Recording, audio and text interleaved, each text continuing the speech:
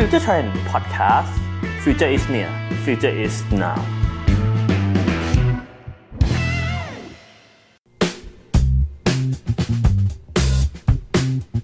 สวัสดีครับขอต้อนรับเข้าสู่ Five Long Learning Podcast 5 นาทีที่คุณจะไม่หยุดเรียนรู้กับผมเพชรศิลวิทย์สิงหาผลผมเชื่อว่าคุณผู้ฟังเนี่ยน่าจะคุ้นเคยกับแนวคิดที่เรียกว่า Design Thinking นะครับผมหรือว่าการคิดเชิงออกแบบ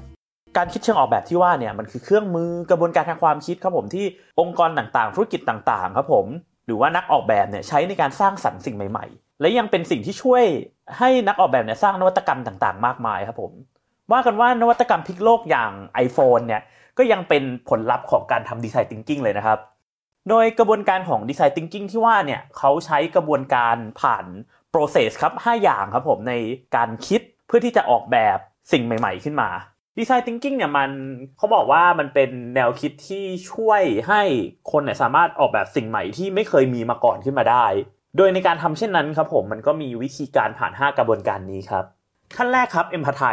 Empathize เนี่ยมันแปลได้อย่างหนึ่งว่าเป็นความเข้าอกเข้าใจครับความหมายของมันเนี่ยก็คือ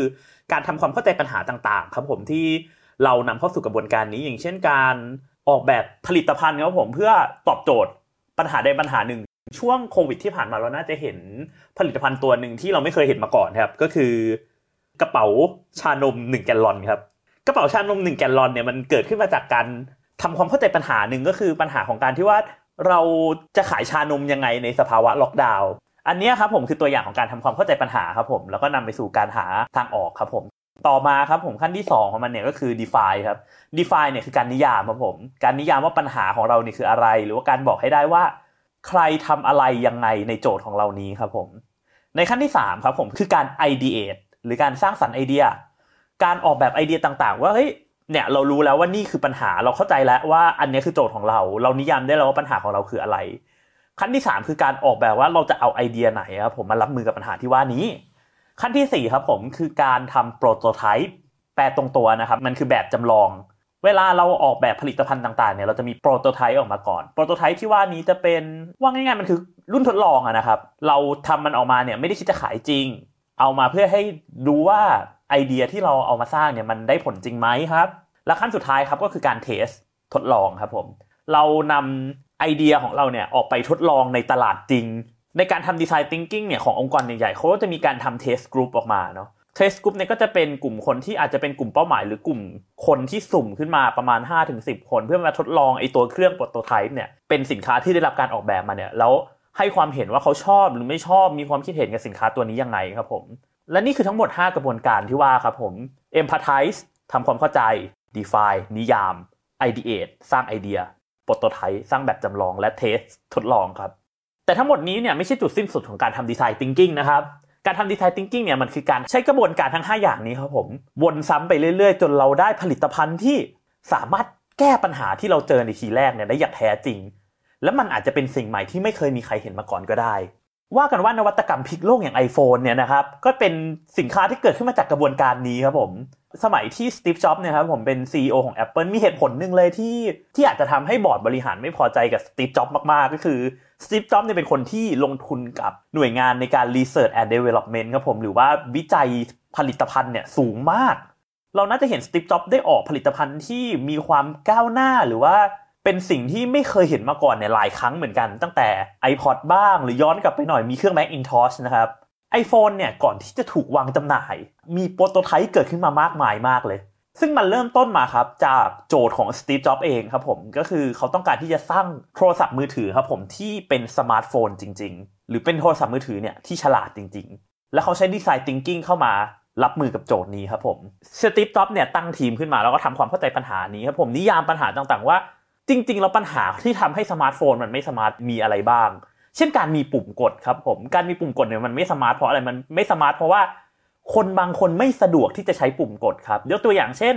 ผู้สูงอายุอาจจะไม่ถึงขั้นใช้คำว่าผู้สูงอายุแต่ว่าเป็นคนที่สายตายาวก็ได้ครับเรานึกถึงโทรศัพท์อย่าง BlackBerry ที่ถือว่าเป็นสมาร์ทโฟนได้เหมือนกันนะครับแต่ว่าปุ่มกดเยอะมากเลยแล้วปุ่มกดเป็นปุ่มเล็กๆคน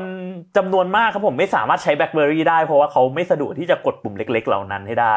สตีฟ จ็อบส์เนี่ยก็เลยสร้างไอเดียขึ้นมาในการที่จะรับมือกับปัญหาของไอ้เรื่องปุ่มกดเนี้ยซึ่งผลลัพธ์ของมันก็เลยออกมาเป็นโทรศัพท์สมาร์ทโฟนที่ใช้ระบบทัชสกรีนครับ ราะว่าระบบทัชสกรีนเนี่ยทุกคนสามารถใช้งานได้ปัญหาของปุ่มกดเล็กเกินไปเนี่ยเราก็สามารถขยายมันผ่านแอปได้แล้วก็สามารถแก้ปัญหาอะไรได้อีกหลายอย่างครับผมหลังจากนั้นครับผมก็มีการสร้างแบบจำลองของ iPhone ขึ้นมาหลายรุ่นมากๆเท่าที่ผมเห็นในรีพอร์ตเนี่ยอย่างต่ำประมาณ38โปรโตไทป์ซึ่งโปรโตไทป์เหล่านี้เนี่ยก็ได้ผ่านการทดลองเข้าสู่กลุ่ม Study Group ของ Apple นะครับแล้วก็นำผลลัพธ์ที่ได้มาเนี่ยไปทำความเข้าใจมันใหม่อีกครั้งสร้างโปรโตไทป์ใหม่ๆของ iPhone ขึ้นมาครับผมจนกระทั่งออกมาเป็น iPhone ที่เรารู้จักกันเครื่องแรกในตอนที่ iPhone ออกสู่ท้องตลาดนะครับผม iPhone มีองค์ประกอบมากมายเลยที่เราไม่เคยเห็นมาก่อนอย่างเช่นทัชสกรีนที่ไม่มีสไตลัสคือก่อนหน้านั้นมันเป็นมาตรฐานหนึ่งนะครับของมือถือที่มีจอเป็นทัชสกรีนคือการใช้สไตลัสในการช่วยควบคุมจอทัชสกรีนเหล่านั้นหรือว่าความสามารถในการใช้2นิ้วครับผมควบคุมเครื่องคือยังไงคือมัลติทัชนะครับที่เราใช้ในการพินช์หรือว่าการใช้นิ้วย่อภาพขยายภาพต่างๆหรือแม้กระทั่งการอัปเดตเครื่องในภายหลัง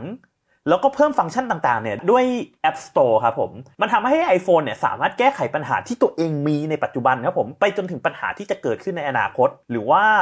สามารถเพิ่มฟังก์ชันใหม่ๆเข้ามาได้ด้วยการโหลดแอปพลิเคชันใหม่ๆเข้ามาในมือถือเนี่ยแหละครับการเกิดขึ้นของ iPhone ได้เนี่ยมันเกิดขึ้นมาจากการที่เราสามารถเร่งกระบวนการการออกแบบครับผมด้วยการใช้แนวคิดแบบ Design Thinking จนมันเกิดโซลูชันใหม่ที่แตกต่างจากโซลูชันเดิมๆที่เราเคยมีมาและนี่ครับคือแนวคิดการออกแบบที่เรียกว่า Design Thinkingสำหรับ EP หน้าครับผมเราก็จะยังอยู่กับแนวคิด Design Thinking แต่ในครั้งนี้ผมจะไม่ได้พูดถึงการออกแบบผลิตภัณฑ์ใดอีกต่อไปแล้วครับแต่เป็นแนวคิดของการนำ Design Thinking มาช่วยออกแบบชีวิตคุณแล้วมาดูกันว่า Design Thinking จะออกแบบชีวิตคุณได้ยังไงหากคุณผู้ฟังมีคำแนะนำข้อติชมข้อเสนอแนะหรือมีเรื่องไหนที่อยากให้เรานำมาเล่าใน 5 Long Learning Podcast ก็สามารถส่งความคิดเห็นของคุณเข้ามาได้ที่เพจ Facebook Future Trend แล้วติดตาม 5 Long Learning Podcast 5 นาทีที่คุณจะไม่หยุดเรียนรู้ได้ทุกวันจันทร์ถึงศุกร์ที่เพจ Facebook Future Trend Channel YouTube Spotify SoundCloud